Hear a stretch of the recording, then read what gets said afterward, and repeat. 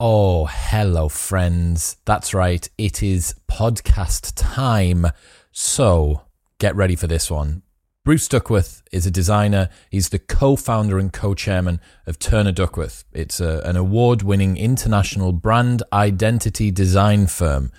That is a complex way of saying that Bruce and the people that work for him build the biggest brands on the planet. And when I say the biggest, I mean Amazon's Smile logo, which you'll have seen on every box you've ever had delivered, was designed by him.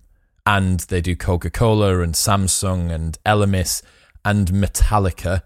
So I just had to sit down with him and ask, what's it like to work for Jeff Bezos? You know, to sit down in a briefing and have Jeff Bezos sat opposite you, or to be charged with doing the rebrand for Coca-Cola.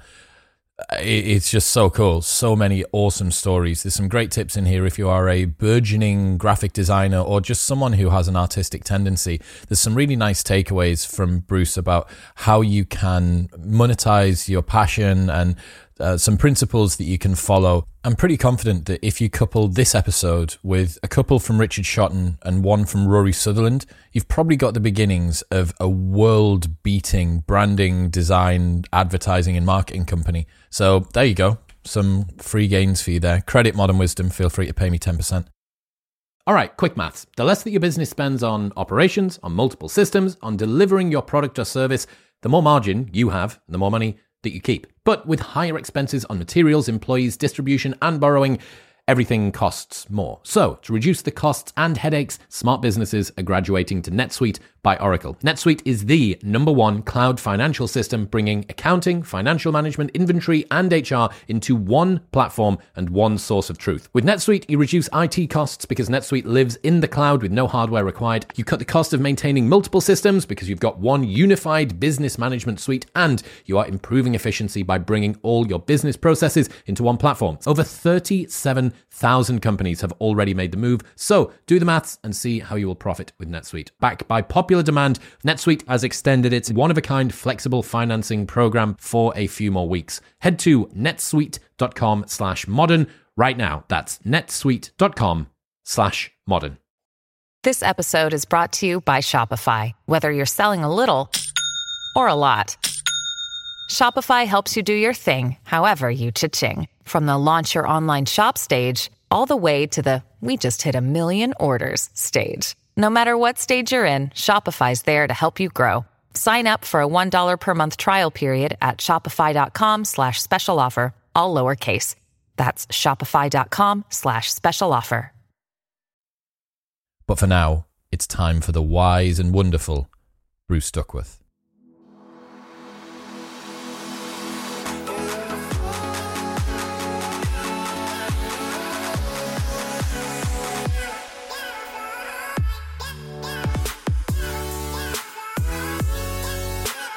First things first, did you come up with the Amazon box Smile design? Yes. How many people do you think have seen that? Everyone that's listening, think about the last Amazon parcel you got. It was probably this morning. The fact that underneath Amazon, there's a little smiley face, but it didn't used to be like that, apparently. I went on your website. It didn't used to be like that. It used to be the other way, like a frowny face. Tell us about that. Yeah, so that's how many people is an interesting question. I think that somebody had worked it out that just the logo printed on packaging had been printed on packaging about 100 billion times. And I've just never, that's just extraordinary, isn't it? That's just packaging. That's let alone not on side of aeroplanes or lorries gift or cards, on websites, which and gift cards, all the rest of it. So that's just an extraordinary thing, isn't it? When you design something and you're responsible for drawing it, and then it's repeated so many hundreds of billions of times, it's just unbelievable, isn't it? I suppose we didn't think it was ever going to be as big as that. Obviously, who could have imagined? I'm sure even Jeff Bezos didn't realize it was quite as big as he's got now. I think it was about 20 years ago. Amazon were they were the biggest bookseller, online bookseller, if you remember, and that's all they did, just bookselling. And it was we have an office in San Francisco, and we were working on a lot of dot-com boom and the subsequent bust kind of companies around the kind of 98 type time. And Amazon wanted to change their business model from being just an online bookseller to sell everything on the internet. And so the meeting with Jeff Bezos was, the brief from him was, we need to tell everybody that we're now selling everything on the internet, not just books. And we also need to tell everybody that we are the most consumer-friendly. We want to be the most consumer-friendly company on the internet. Because at the time, although that seems like everybody does that now, at the time that was quite a big deal. And so those are the two things we had to communicate. And logo design is about communication, and so you have to try and find the unique thing that is to do with their name and what they're trying to communicate. So Amazon, we were lucky, or we looked hard, I guess. There's an A and a Z in Amazon, if you think of the name. And so an arrow that went from A to Z means everything, right? So we thought if we could link the A to the Z with a smile, which was a sort of, looks a bit like an arrow, but is also a smile. It goes from A to Z, and it's sort of consumer friendly, which is a sort of, that's the answer, right, to the brief. As it turned out, the logo before had a sort of an underline, which was a sort of like a sort of frown smile, like an upside down smile. So actually, just by inverting that and adding the arrowhead to the end, we managed to move it, sort of manipulate it from being one look of a logo into the new logo with meaning. And I think that sort of has done us well. I mean, wherever I go in the world, there is a piece of my work on someone's desk. So who did the actual piece? Was it you that drew the thing? You specifically, yes, well, or was it someone in your team? In my team. He was a guy called Anthony Biles. Biles, we called him after that. No way. That's cool. Congratulations, Anthony. Your work's been seen by billions and billions of people. Am I right in saying Jeff Bezos said anyone who doesn't like this logo doesn't like puppies? That's exactly what he said. I mean, it was a response to somebody in his team. You have these. There weren't that many people in his team. It was very kind of talk to the main man and the key people. But there was somebody in Consumer Insights who said, "Shouldn't we at least test this with consumers?" And he was like, "Really? If you don't like smiles, you don't like puppies?" And so, yes, that is a truth. And actually, the sort of you try and capture a little bit of the personality of the company in the logo. It's just a symbol. It can't do everything. But actually, Jeff Bezos has a very sort of guffawing laugh. And somehow, when I see that smile, it reminds me of him. Jeff Bezos encapsulated in type and type. Yes, but it is amazing when and I think that's part of the joy of graphic design, and what I love so much about design is that when you do create something which has something good about it, that literally billions of people could see it. It's not a one-off. It's designed to be published many, many, many times. It's a legacy, right? Yeah, it really is very transcendent. I mean, hearing the richest man on the planet behind probably the single most popular consumer company on the planet, likening the logo that you made to puppies. There's not many higher accolades that you can get than that, right? I mean, where do you go from there? Yeah. Exactly. Is there anything better than a puppy? Yeah, no, that's it. I challenge anyone listening to tell us anything that's better than a puppy. So we've kind of skirted around it. What do you do? What is Turner Duckworth? So Turner Duckworth, we're graphic designers. We design logos and the packaging and the visual identity for brands. So how would you know things that we've done? If you walk into any supermarket and you pick up a piece of packaging, somebody has designed that packaging. And what I mean by that is they've designed the logo, the colors, the typography, the illustration, the photography has all been created by somebody like me. And so that's what we do. We create the look, the visual identity of a brand. And the way that sort of starts is often on packaging design, because that is the one piece that everybody gets to see. And has to, it's really the closest thing you get to the product itself. So, for example, we redesigned everything for Coca-Cola about 10 years ago, probably now. And when you think about a bottle of Coca-Cola, the closest you come to the liquid itself is the packaging. I mean, it has to, and it becomes until something it's inside you, yeah. Until it's exactly, yes, exactly. So the packaging becomes a truly iconic thing, and yeah. So that's what we've designed for all sorts of different people. And I have a company that has about 120 people, and about 80 of those are other graphic designers, and the rest are support team that make all of that work. Wow. That's so cool. Were you guys anything to do with the names on the Coke cans? Was that part of your... No. Yeah, you had to bring that up, didn't you? Sorry, Bruce. Awkward. It was around at the same time. But no, that was done by an Australian team at Coca-Cola. The designs look lovely anyway, even the ones without the names on. They look lovely as well. Well, it's a sort of interesting... when you have a company, we started by working for lots of tiny little brands. It wouldn't be unusual to have seen our work for startups. So, for example, Innocent Smoothies, when they first started, we did the original bottle, the shape of the bottle design. And that would have been a typical kind of client of ours back in the day. And then as we got more successful and the bigger guys came to see us, and ultimately the biggest brand in the world was Coca-Cola, consumer brand, and so to design that was an amazing thing. But of course, what they loved about our work, which is the reason that we got the job in the first place, was that we were able to get across a kind of interesting looking design across all different sort of touch points, which is every time you sort of see or touch the brand, for small companies, and they wanted to do the same for a big company like Coca-Cola, which Coca-Cola and those kind of companies can come across as the kind of enormous corporate giants. And who wants to have any kind of consumer relationship with those kind of companies? They seem austere and, like a big system. And so, although we designed the packaging to start with, then we designed everything else and the way and guidelines for the way everything looks. And our idea with Coca-Cola was to stop it looking just like a big corporate giant, but to give it some kind of friendliness and, humanity, like there are actual humans in the Coca-Cola company. There must be somewhere.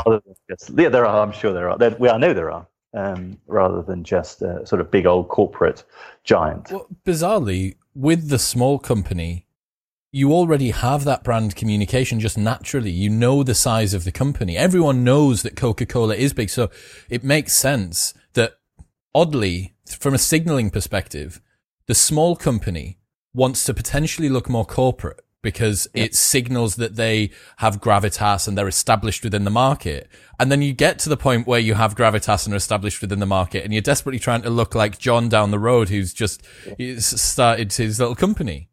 Yeah, I mean, that's exactly true. There must be a sweet spot for the type of brand at exactly the right moment.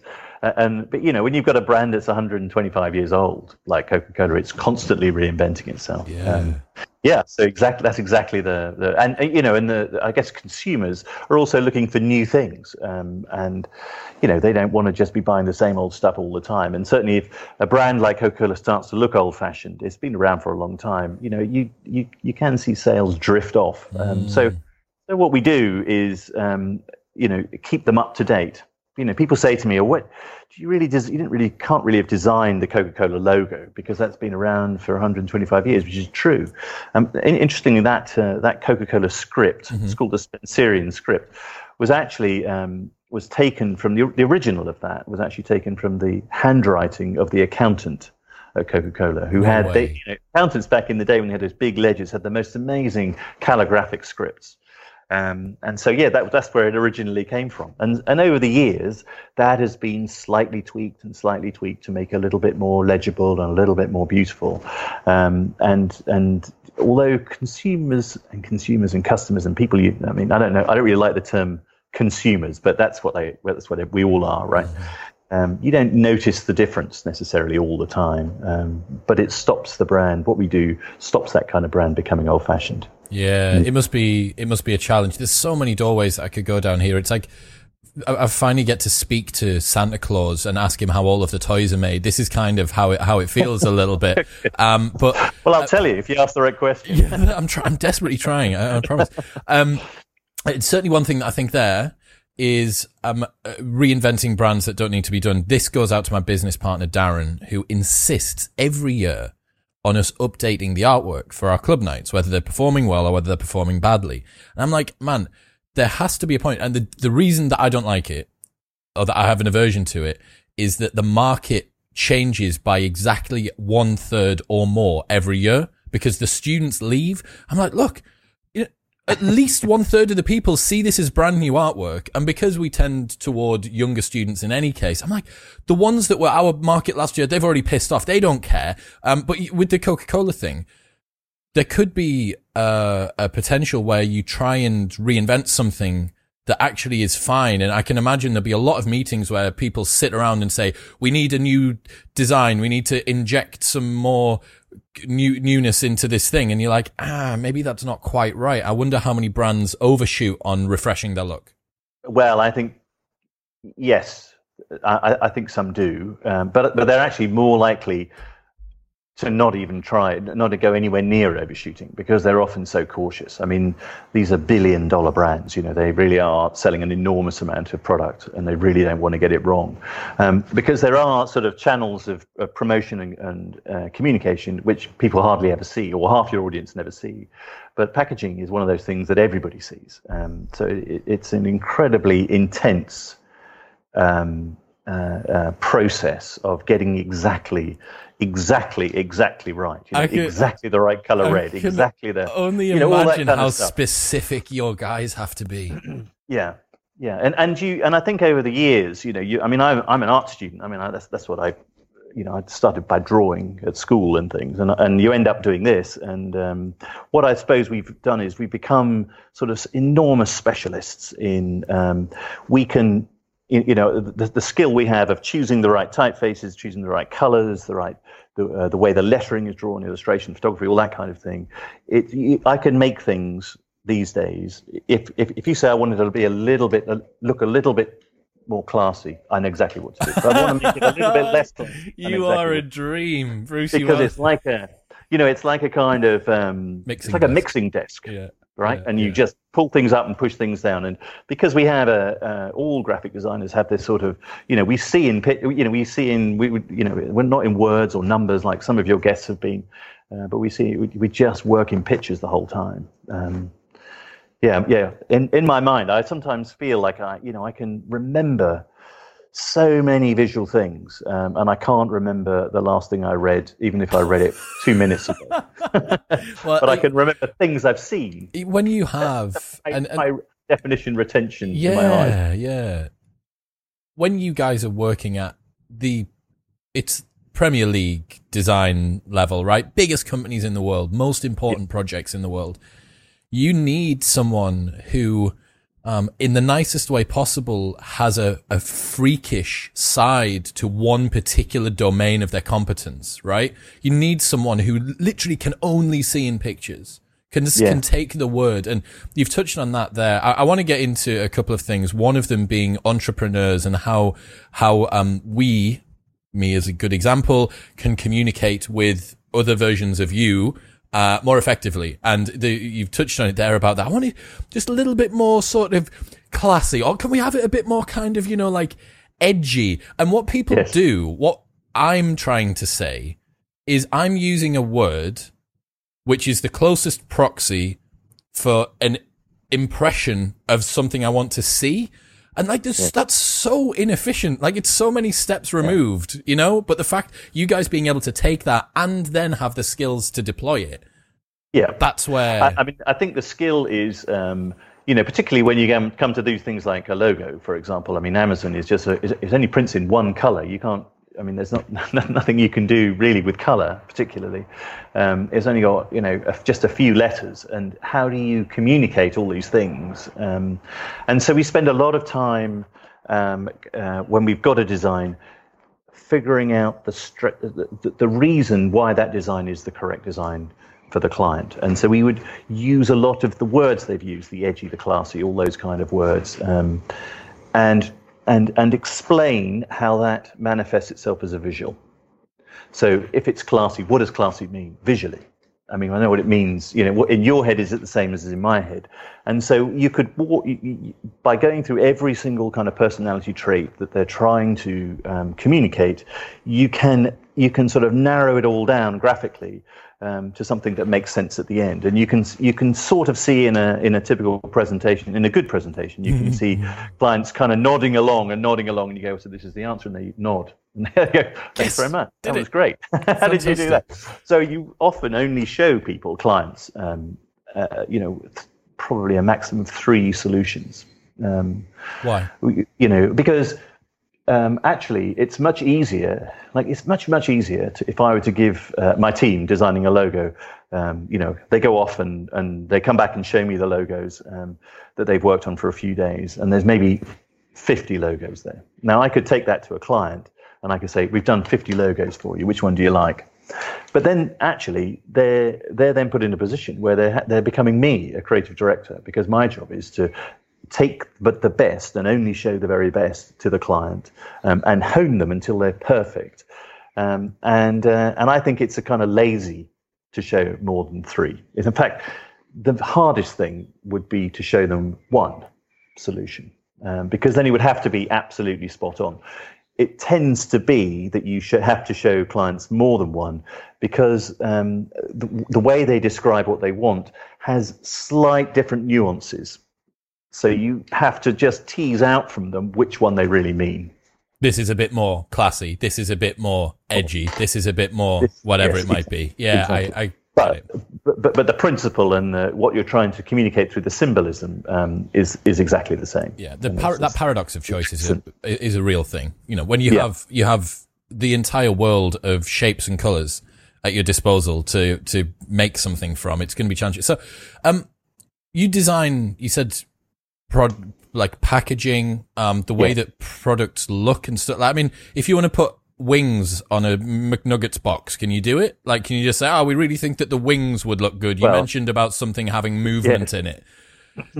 Yeah, sure you can. I mean, it's all possible, right? You have to. I think consumers are very, they think long and hard these days about recyclability and sustainability. And if the wings you put on the McNuggets box are completely frivolous and superfluous, then they probably will think they're not stupid. That's exactly what they'll think it is. Frivolous and superb. So I think we have to think like consumers. I mean, in the last 10 years, our relationship with those kind of brands has changed, because we do, particularly with food brands, because of course we deal with the aftermath of the product. The packaging is litter, and whether it's recyclable or it's not recyclable, we have to deal with that much more than we used to. We used to just throw it in the bin and forget about it. And these days we have to sort it out, and we're very aware of what's good for the environment and bad. And so I think, and brands that are excessive, consumers don't like them, which is fair enough. Okay, I find it so fascinating that you start with the packaging, and then work from there. I think it's so. I think it's so because it's so close. It's so close, isn't it? So we designed the visual identity for Levi Strauss, the jeans, and they're on the back of, and they have kind of packaging. They have a logo on which is a little red tab that goes sewn into the back pocket. They have another logo that is across the back pocket, which is 2 sort of curved. It's almost like a seagull, a flying seagull, kind of in very simple terms, called the arcuate, which has always been a trademark of theirs. And then they have that leather patch that you stick on the back of the jean. All of those become their packaging. Now the denim trousers without those elements are not Levi's, but with them, and the buttons as well. With them and all the trademarks that go around those, that's a pair of Levi's. So the packaging is sort of absolutely essential to the product in a lot of cases. I love, and I think I love the way that you said about the packaging being the closest that you get to the product, especially with stuff that you consume. And where, I mean, if you're, the logos that you're wearing on your T-shirt, that's another form of branding and another form of packaging. Yeah, it is. What does love the unmistakable mean? What you're trying to do is to, all the time with every brand that we work on, is find a thing that is truly unique about them and then communicate that in their packaging and their logos and everything else that we end up designing. And unique is one thing.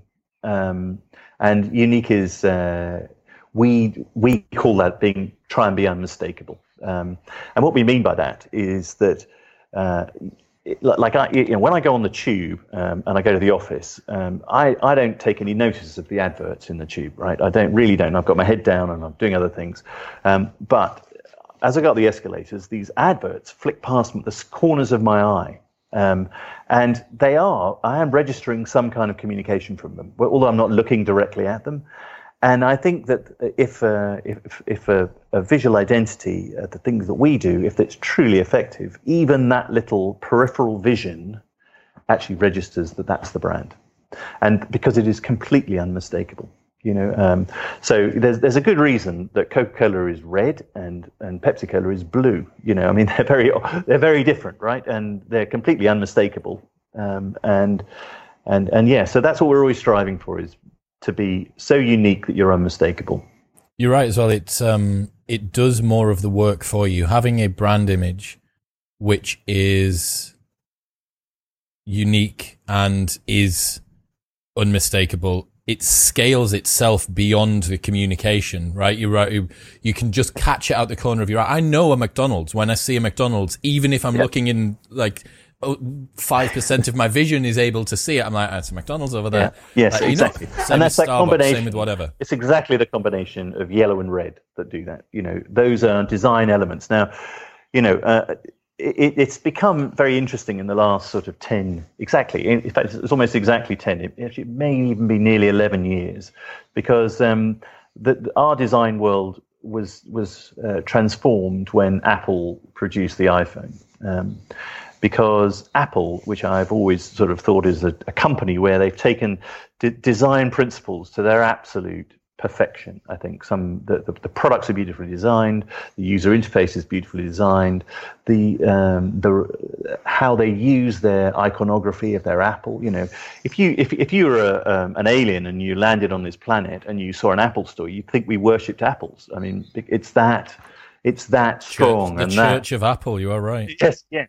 And what the iPhone did was it made everybody realize what good design was, and it put the standard way higher than it was before, and particularly for these very large brands and the Coca-Colas, the McDonald's, who I think had fallen out of step with good design, and had spent all their money in other areas of communication. They realized that then, and certainly when we did our work on Coca-Cola, that we want to be as good as Apple are. We need to be as good as Apple, because our consumers are seeing Apple every single day, using it's in their hand, it's in their pocket. They're seeing it every single day. Remember that beautiful box that your Apple iPhone comes in? Those kind of experiences are pure design experiences, and they communicate to the consumer about quality, that everything's been thought of, and so, by considering the design, if they feel like consumers think then that everything that Apple produces has been carefully considered, which it has. A friend of mine works for Apple and said to me, we don't send an email to anybody unless it's been through the design department, because if we send one email to our Apple iPhone customers, that's how many hundreds of thousands of millions of whatever it is of people is that. You get the design wrong there, and it kind of the whole is everything. Cohesive, yeah. Yeah, everything's so cohesive, and so I'd like to personally thank Steve Jobs for for promoting design in a way that other brands at that scale hadn't done. It used to be a much more elitist thing, where good design was seen in for posters for operas and beautiful expensive luxury products and spirits and wines and that kind of thing. And now I think that good design is actually much more for everybody, which is a much better thing. An inflection point of that was Apple releasing the iPhone. That's so incredible that a whole. It's not as if what you're doing is new media. You know, people have been designing stuff for ages. Oh yeah, yeah. And you can I mean, you look at the great logos of our time. You know, probably the greatest logo is, I mean, it depends on your religion, but I mean, the Christian cross is a logo. It's a representation of the Bible, and you know, and a great, not a great example maybe, but I mean, the swastika is also a fantastic piece of design, graphic design. I mean, it's based on the Hindu symbol for peace, I think, oddly enough. And actually, you know, but it was an incredibly powerful piece of graphic design. Not sure I believe exactly what the company stood for in that case. Yeah, well, you don't need to, do you? It can stand alone as a good piece of art. As a good piece of design, yeah. I remember, I don't know whether the listeners will be able to, but I remember buying phones, maybe a BlackBerry in 2008 type time, 2009. And I remember getting that out of the box, and it would be wrapped in cellophane, and there'd be a huge piece of documentation that came with it, and a big warranty guide and all this other stuff. And you are right. When you now purchase, especially Apple are the elite minimalists when it comes to this stuff, right? And you're correct. Opening it is one of the most joyous experiences of using it, which is, again, very transcendent, very, very interesting. And really, you know, every point that you touch a brand, whatever that brand is, should have the equivalent of that, should be as good in whatever worship. I mean, it's unlikely to be as expensive and as beautifully produced. But I remember we did something for Coca-Cola, which was, they had these little, so we did the packaging and all these executions all over the world were being done by local agencies. But one of these executions came back, and it was, that they said, we always have a little drinks mat that goes when you're on an airplane, and you order a drink. It comes, you know, Coca-Cola provide the little circular drink mat that goes on your tray table, and you know, I mean, it's a tiny little thing, right? But they said, we said, how many do you produce of these? And they said, we do roughly about 500 million of those. Because, of course, the scale, the amount of drinks you have. So it's like, if you don't design that properly, then you're missing out on the opportunity of, you know, 500 million pieces of good communication.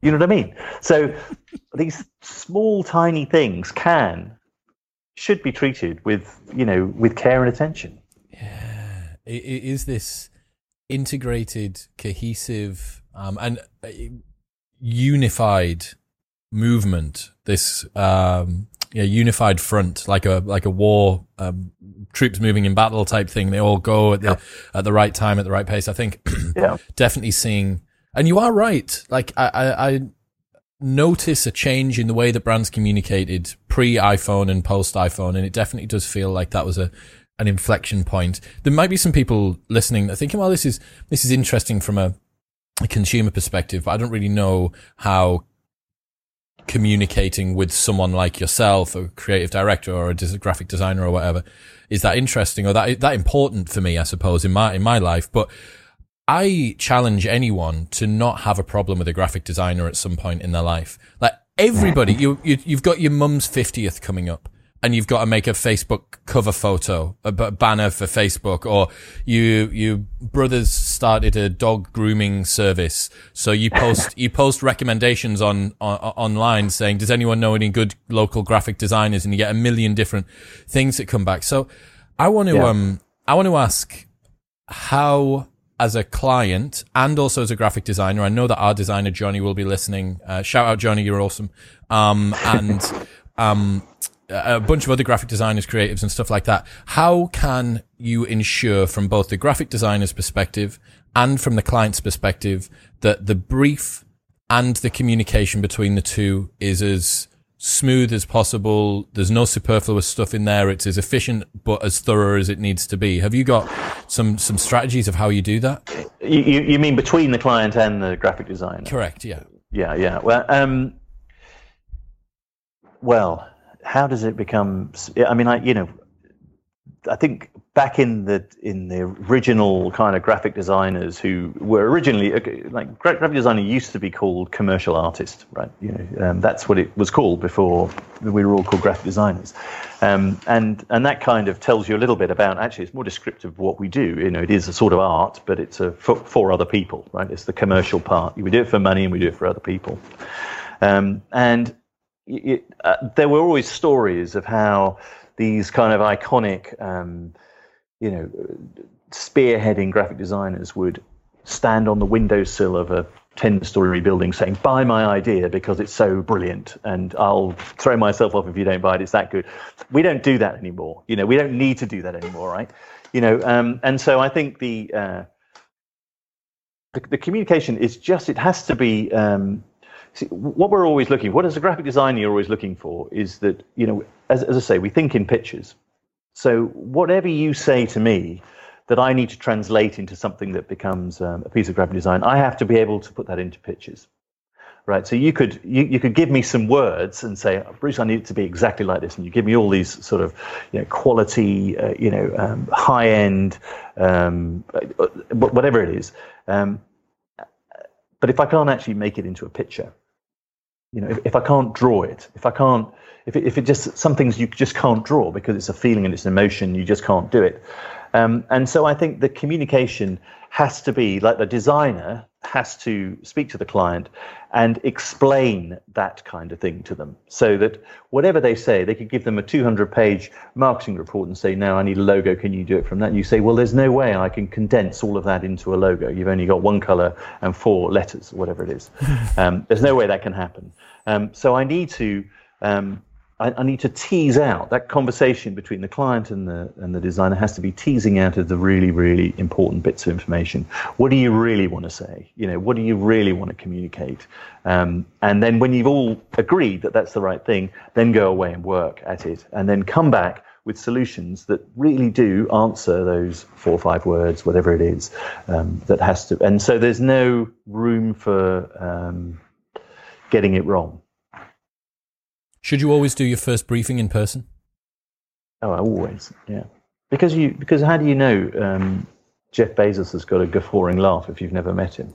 Why do you know that smile is right for him? That's not the reason we did it, but it nevertheless is part of the personality of the company.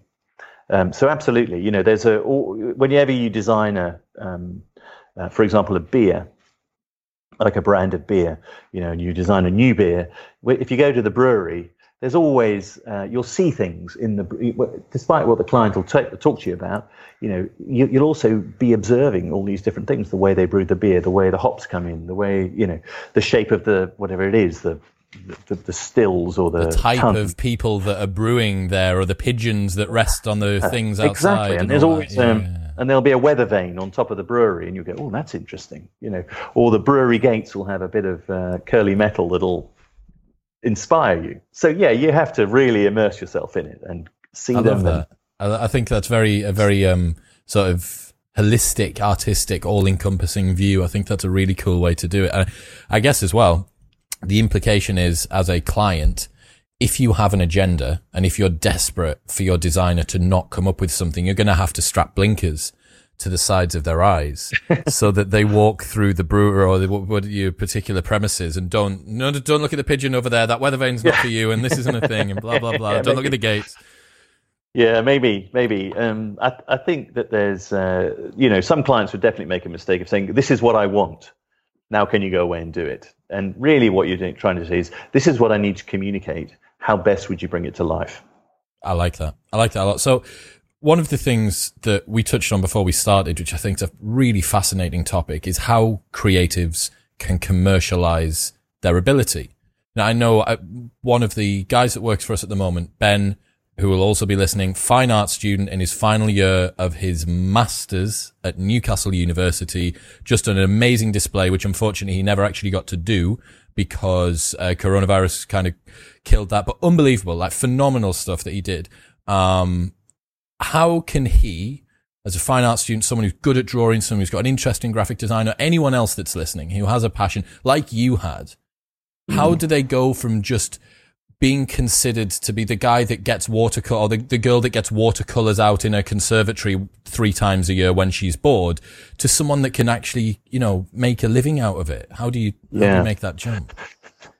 Well, I think, in terms of graphic design, and I don't really know how you do it with fine art. Obviously there are some amazingly successful and rich and, fantastic artists, fine artists, but in graphic design world, what we do is we do work for someone's got a problem, usually a commercial problem, or an opportunity that they need a graphic design to help them with in order to make them more successful.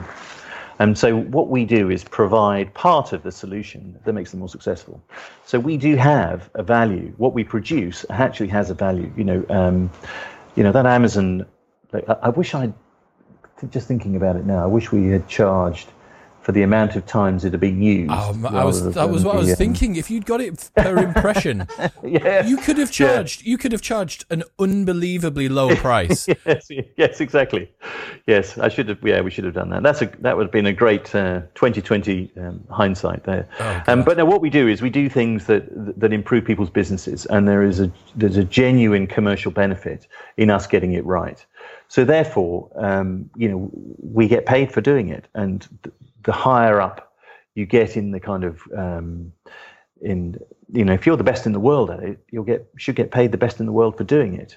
And so you can, I think what's amazing, because you're absolutely right. I started off as just being good at art at school, and then went to art college. And so what future is there for that? I know loads of people that would just go, like my mum was just good at art, but she's she's not running Amazon's new logo campaign. No, that's right.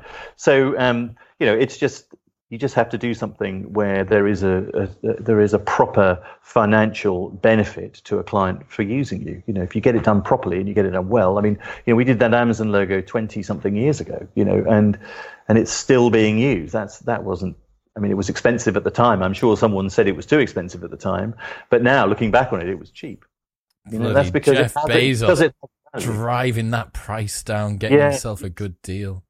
Yeah, and also I think that something to be very aware of as a designer is that often it is your, some people think being a designer is a kind of gift, but it's also kind of a curse at the same time, because you can draw things and visualize things, and you think in a different way to a lot of other people in business, but also you can't kind of turn that off either. So, wherever you go, you'll look at your friend's house and you say, "Oh, I wouldn't have painted it that way."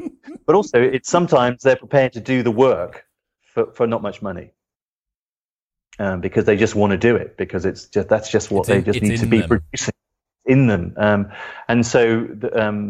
And you have to be very careful of that, because what we do is produce something that does have a commercial value and a benefit, and so you need to charge the right amount of money for it. And so in my business, we have people who talk to the clients about money, who is not me. So I can be as enthusiastic and love, from a pure design point of view, love the opportunity that's about to present itself, and truly, genuinely love it. And then I leave the room, and they go, "Bruce, you need to go now, and we need to talk about money." The parents are talking now, type thing. Exactly. Yes. Somebody else needs to talk about the money, who isn't the person who is going to be creating the design. Because I think that then it's just such a conflict, because you're so desperate to do the opportunity. But I remember years and years ago, there was a recession, probably middle of the 90s sometime, and 1990s, and we were working for Schweppes, the soft drink company, and they had decided that they needed to pitch out the design for a new soft drink they were producing, and they had a maximum fee that was going to be £5,000 to pitch, because we never do any free pitching. We always get paid for it in our industry. And I said to my dad, I said, we just started this business. And I said, I don't know if I can do that. I said, I know it cost me £8,000 to do the work, and they're only going to pay me $5,000. The other agencies have said they'll do it for $5,000, but I don't think we can do that. And he said to me, he said, what you're trying to do is service your clients. And he said the worst service you could ever give your client would be to go bust in the halfway through the process of designing, because literally nobody would have anything and nowhere to go. And he said, and if truthfully you believe that it costs you £8,000 to do this work, then you must go back to your client and say, actually, it's going to cost, I'm sorry, but it's going to have to cost £8,000. Otherwise, the danger is we'll go bust and we'll leave you in the lurch, if we were to win the job. So I did go back and I said that, and we won the pitch and they paid us £8,000. Because it was truthful. It wasn't a con. I wasn't trying to con them out of any money. I actually really want I just need to upgrade my vehicle, and petrol's currently like 120 a gallon, and blah blah blah. So yeah, I really like the idea of breaking the fourth wall in business communications, especially in meetings. I think that the days of very stodgy business meetings where the elephant in the room isn't addressed, to me, seem to be very, very dead and buried. And perhaps that's just my proclivity. I'm sure, I can't imagine that in civil engineering, there's many like jokes that get cracked. But when you're talking about trying to uncover everyone's biases and elicit the responses that you all are hiding, and sometimes even you yourself as someone of, however many decades it is of experience within this industry, you might need some work from your client or your partners in kind of dragging that out of you.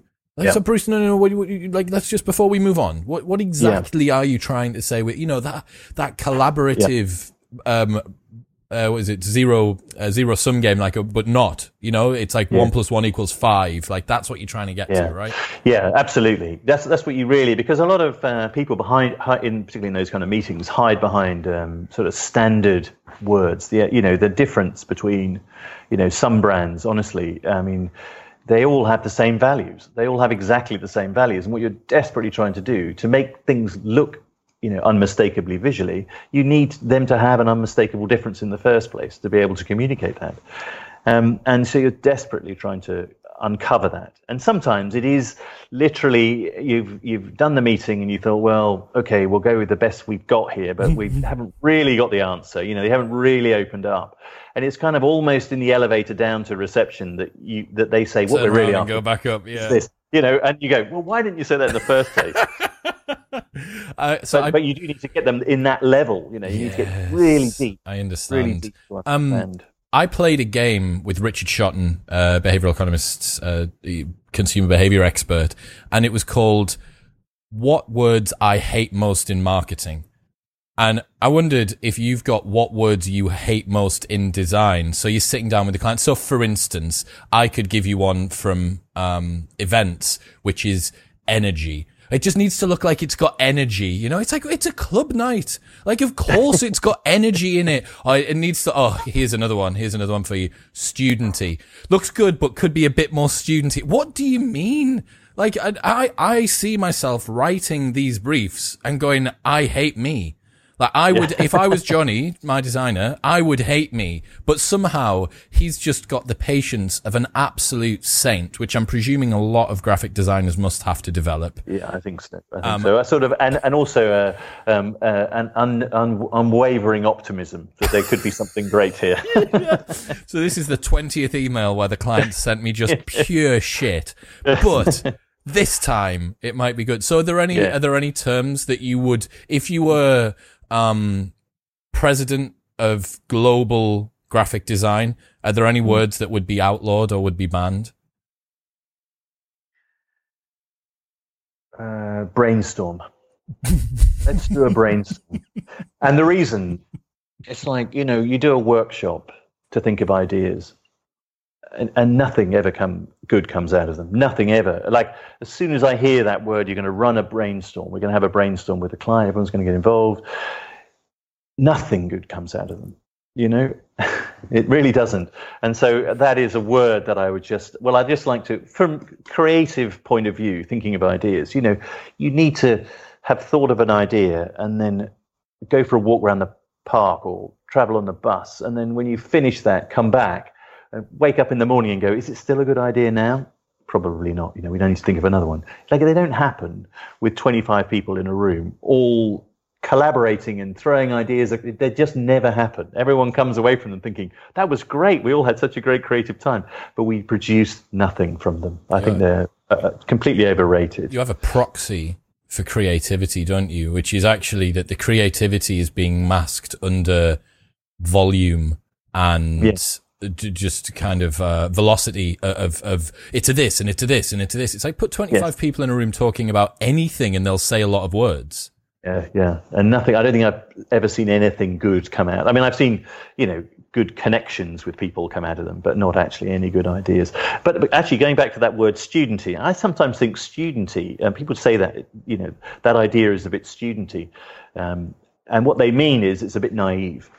But actually, sometimes I think that actually a student idea is pure. It's sort of it hasn't had the effects of 30 years in the design business, lavished upon it. So actually, sometimes the student idea can be the best idea. So I actually quite like studenty. To me, is actually these days I think it's quite a good thing. I get it. I think what we mean when we say student is more bottles of VK and girls in denim shorts. I think that's kind of what we're erring towards. But I think from a design perspective, you're probably correct as well. So again, I'm going to ask you a challenging question. This might be like, again, I did this to Richard, choosing your favorite children.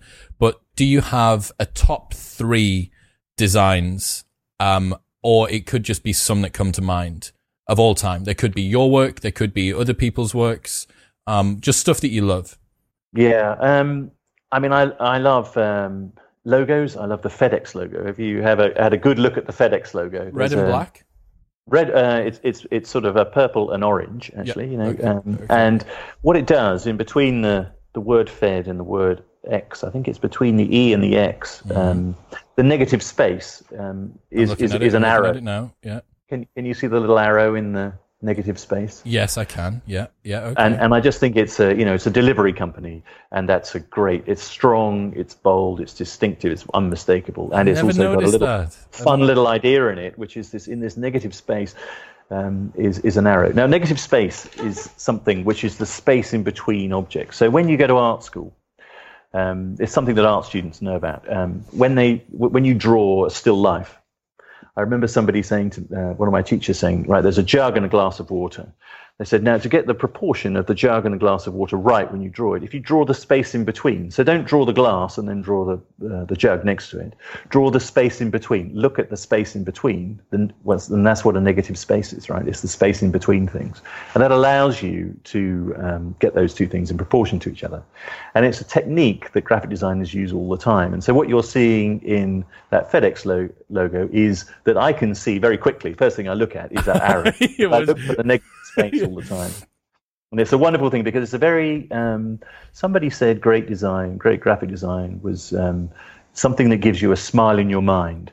Like when you see it, you go, oh God, that's great. I love that. And I think that every time I look at that FedEx logo, because I see the arrow and I think, oh, that's pretty smart there. Well, I mean, it's so smart that it as a 2-dimensional image has outsmarted me for the 32 years I've been on this planet. Well, now you know about it, you'll tell all your friends. I can't not see it. You cannot unsee that now. Yeah, I mean, and people who had said that about our Amazon logo. The A to Z. Did you know there was it says A to Z? I went, no, I had no idea. I didn't notice an arrow. Seen it. I didn't notice the arrow thing. I got the smile. I was like, oh, I got it. I got it as a smile there. And it's like, it's so much more than you knew. Yeah. Well, and I think that's what makes a good piece of design is that the more you look at it, the better it gets. And that you don't want to just give everybody such an obvious thing that they get it immediately. I mean, it's like a great album cover. The more you look at it, the more you see, and that's what makes things great. I think depth of thought and depth of craft. Similarly, as well, I suppose you have to make it sufficiently visceral or obvious, for want of a better word. It has to emote very quickly. Richard, on the most recent episode, dropped this statistic. I think it's 98% of online content is looked at for less than a second. Oh, yeah. I could believe it. You're talking about an unbelievably short amount of time. So you as a graphic designer not only have to make something which is like this beautiful, timeless, legacy-inducing layers upon layers of brilliance, but also immediately gratifying and recognizable and all the rest of it. And I suppose that's why you guys get paid the big bucks. That's right. That's exactly right. Because you need to do both, and it's not easy to do both. Yeah, I bet it isn't. Any other adverts or bits of packaging or stuff that you love that come to mind? I mean, you can't not love the iconic Coca-Cola bottle, can you? Because it is the curvature. Who did that? Do you know? The contour bottle. Now, I don't know actually who did it. I know that it was designed originally by mistake, in that, which is probably why it's so unique. Somebody originally thought that Coca-Cola had cocoa beans in it, and the bottle doesn't. And the bottle originally, the top half of it, the most curvaceous top where the shoulders are, was in the shape of a cocoa bean, and that's why it's got this curvaceous shape. So that's where the very first bottle came from, which was a mistake. Raymond Loewy. Well, Raymond Loewy, he didn't design it originally, but he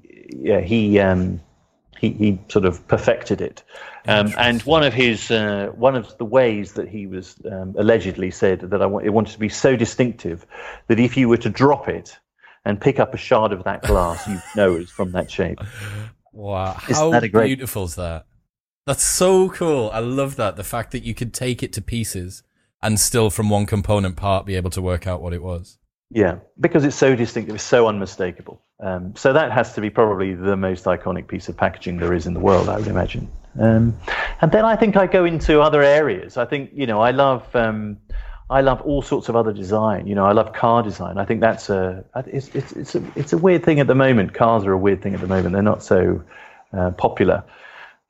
But the shape of a car and that has an enormous emotional value and a technological value, and I think there's some, and these things are part of our lives. That's what I love about them so much. All those pieces I've mentioned, the Coca-Cola bottle or the car design or whatever, we use them every single day. It's not some beautiful object that you stick on a shelf and you look at and say, isn't that a beautiful piece of design? It's things you use every day. I think that's what I love about it. That's why I love working on sort of these huge brands. It's because art. It's your art in motion, isn't it? Yeah, it is. It really is. Yeah. So, somebody was talking to me about when anthropologists, when they study ancient cultures, they look at the material culture, the things that were left behind by the culture, and from those things that they dig up, archaeologists dig up, they can tell the lifestyle of that particular race of people. So they know the difference between Saxon and Norman because of the design of the pieces that they find in the ground. They've no idea. They've never met anybody from those eras because they're all dead. But they make deductions based on the material culture they leave behind. And I think that that's what we're sort of doing as designers at the moment. We are producing the material culture of our era. And so in thousands of years' time, they can say, oh yeah, people, they loved, Apple design, they loved the curve and this beautiful screens, and, it says something about us. And I just think that should be the most brilliantly designed stuff because it's part of our lives. Bruce, I love it, man. The implications of having a serious approach to it, and on the surface of it, it's not just about consumer behavior, because it could quite easily be seen, as you say. Not once today have you talked about conversions or customer retention or margins and things like that, although that's obviously going to be a consideration, but that's not your consideration. What you're thinking about is something totally different to that. Yeah, I'm thinking about I'm thinking that if you're trying to sell more, we've just done Special K, right, for Kellogg's, right? Great. And it looks different now, and I think it's a really good job. I really like what we've done. What I'm trying to do is, I know what they need to do, which is to sell more Special K, right? And you can do that in a very basic way. You could do it in a very basic way. You could do it in a very mediocre way. But I don't think that you should do it in anything in a mediocre way. I mean, you could probably get more sales by, I don't know, making a picture of the bowl of the cereal look a bit better. You could do a little bit of things, those kind of things. But I think you should look at that design, and you should transform it into something that is truly great piece of design. And of course, by doing that, it will get you more customer sales. I mean, we're all in it for the same thing. We still want to get people to buy more Special K. We want to do it in a way that gives the client the design that will last a long time, and that stands out and is genuinely unmistakable. Because then there's so much value in that for the client. So much value, because then when he comes to redesign it again in 5 years' time, they can build on that and make it even more unmistakable. And I think the big sort of the enemy, everyone has to have an enemy, right? You're fighting against, and that is mediocrity. Average mediocrity has just got to be, as soon as anybody does anything that you go, oh God, that wasn't all that good. It's such a wasted opportunity, and we don't want to do that. There's I'm going to rehash an idea that I've heard a number of times before, and you may have done as well. It's Rory Sutherlandism, about how people, especially in the advertising world, would much sooner fail at putting out a safe project than succeed at putting out something which is risky. Because if the risky choice ended up somehow not working, that is, the onus of that is completely on Bruce's head. He went out of his way to come up with this real left field, very unique offering. Whereas if you just follow the formula and you're like, well, we followed the sheet, like it's just the same as the last 10 adverts. Why didn't it work? Oh, it's okay, Bruce, don't worry, mate. Sometimes these things just don't come off. We know that the formula works. We'll get them next time. And I think it leads to a real homogenizing of the brands. And you've mentioned this with cars. Like, I didn't think about it until now, but you're right. Like, I haven't been excited by a new car design in ages. Absolutely, except for Tesla, maybe, which I look at now and I still think, like, you see an X, especially the X, it's so big and so imposing. And you're like, oh my God, like, that's such a weird, cool, different sort of car. But it's very rare. So, yeah, I think people playing it safe, especially when you've got varying degrees of stakeholders involved, and your firm doesn't want to be the firm that fucked up Coca-Cola, and it's difficult balancing. Yeah, it would be irresponsible to fuck up Coca-Cola, really. I don't think we'd get many more projects if that happened. I don't think that you have either. But you can't necessarily. There are clients who would love to go further than you think that they should go as well. The opposite happens. You think that creative people always want to push clients, but actually clients sometimes always want to push designers as well. And I had a spectacular failure, which I'm happy to tell you about. Yes, I want to know. Yeah, so there's a lot to learn from it, actually. So we redesigned Mr. Kipling cakes. Maybe this is quite a few years ago now. And it was at the time when Nigella Lawson was making cupcakes, and everybody was into home baking. And Mr. Kipling were going to relaunch as that kind of a brand. So they were going to not be because they're sort of charming for what they are, which is a sort of everyday in plastic baked good, and everybody knows what they're like. They're the sweet Aunt Bessies, aren't they? Yes, they sort of are. Yes, you're right. But there was a lot of emphasis on making it much more of a home-baked type product. And so we did this packaging that looked absolutely spectacular and looked just like a home-baked Mr. Kipling would. It was beautiful photography. It looked fantastic. And Nigella Lawson would have been proud of it. And then about 6 weeks before everything was due to launch, the factory found it very difficult to replicate the actual products, the change of product, to look as good as the actual homemade product that we had photographed. And so they said, actually, what we're going to do is we're going to launch with the old cakes and the new packaging, because the packaging loved it. So everybody who saw it in consumer research absolutely loved it and said we would just buy so much more if it looked like that. And that was a classic. So many lessons you can learn from that. So they launched it with the new packaging and the old product. And of course, everyone bought it. Spike in sales went through the roof. And then everyone opened it up and it was exactly the same as it was. It didn't look anything like what was on the outside. So the sort of, you have to be truthful in everything that you do, and although they wanted to move into a new area and be really exciting, which would have been great had they been able to produce the product, there's a real lesson that you can't pretend to be something that you're not. You do have to just be truthful. And what they should have done was just stalled the relaunch and got the product right and then launched the two together. That's what should have happened, but it didn't. And that's a lesson. And we haven't had many failures, but that's a fairly spectacular. I can't believe that you've been flummoxed by baking. Like you've got everything right, and then some fella somewhere in the factory put too much butter in, and now you've got your designs knackered. Well, it doesn't work. It's because what you're trying to do is be unmistakable in what you're trying to visualize, but you're also trying to get the truth of what the product is out to people, so that they're under no illusion. It has to be honest and truthful and decent and exciting to look at, and lying doesn't work. With that integration now, I think, and integrity and having virtue as a brand from top to bottom, from packaging to product to pricing to a company ethos to all of that stuff, especially now with always on 24/7 communication, which is seamless and happens across the globe, there's no room to pull the wool over customers' eyes anymore. You can't be the psychopath, the traveling psychopath that used to take advantage of every town. And then, I'm done there now. Like, let's snake oil salesman my way to the next one. Like, there's none of that anymore. You see brands, you see people say sentences. Milo Yiannopoulos, I was reminiscing about Milo Yiannopoulos' fall from grace. Like, one sentence on one podcast, and that's him gone from the entire public sphere. Done.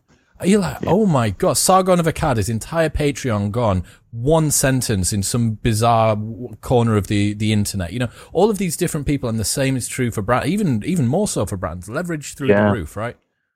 And actually now's an interesting time for brands. I mean, because, I was noticing in my, on my essential trip to the supermarket earlier, the empty shelves. And I was thinking how interesting it was that all of the kind of funky new brands that are out there were actually on the shelf still.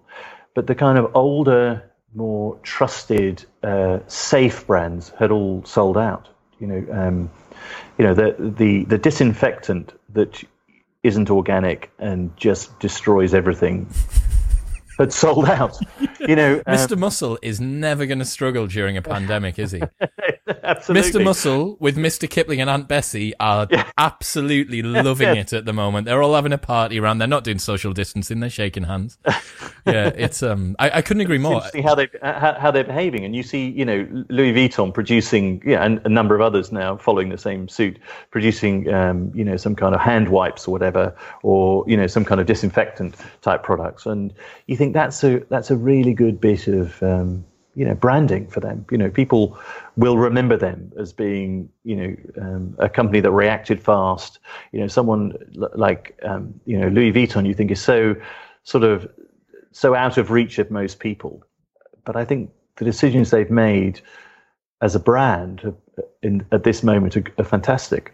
They are. I wonder. I brought this up again recently, but I wonder how many brands are weaponizing goodwill at the moment. I think they are. I think a lot of them are doing something that is virtue signaling for the sake of it, because they think someone in a meeting somewhere, and maybe this is just my skepticism about brands that have turned a corner. And again, what that would imply, one of two things can be correct. Either the brands are weaponizing goodwill and they're using it to further their brand equity that they can then monetize in the future, or their marketing communication in advance of that wasn't sufficiently effective to make me believe that they were the sort of company that would do this off their own back. Exactly. It's actually poor marketing, probably. And the ones that jump on the bandwagon, you can see them all jumping on the bandwagon now. I think it'll have little effect on. I think your skepticism is shared by most consumers. They'll go, really, really. Well, you know what they should do? Get Turner Duckworth involved. That is the answer to so many people's problems. I agree. So link will be in show notes below, of course. Look, Bruce, today's been fantastic. Thank you so much. I've loved it. I've really enjoyed chatting, and I just think, let's design everything beautifully. Let's have a wonderfully designed planet, and the world will be better for it. That's amazing. If people want to check out what it is that you guys do, where should they go? Go to turnerduckworth.com, and everything's on there. Not everything's on there, but there's about 10 projects on there. And but just look on the internet. There's plenty out there. Awesome. Bruce, thank you so much for your time. It's been great. A pleasure.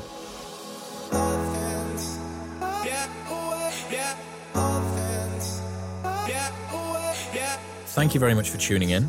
If you enjoyed the episode, please share it with a friend. It would make me very happy indeed. Don't forget, if you've got any questions or comments or feedback, feel free to message me at ChrisWillX on all social media. But for now, goodbye, friends.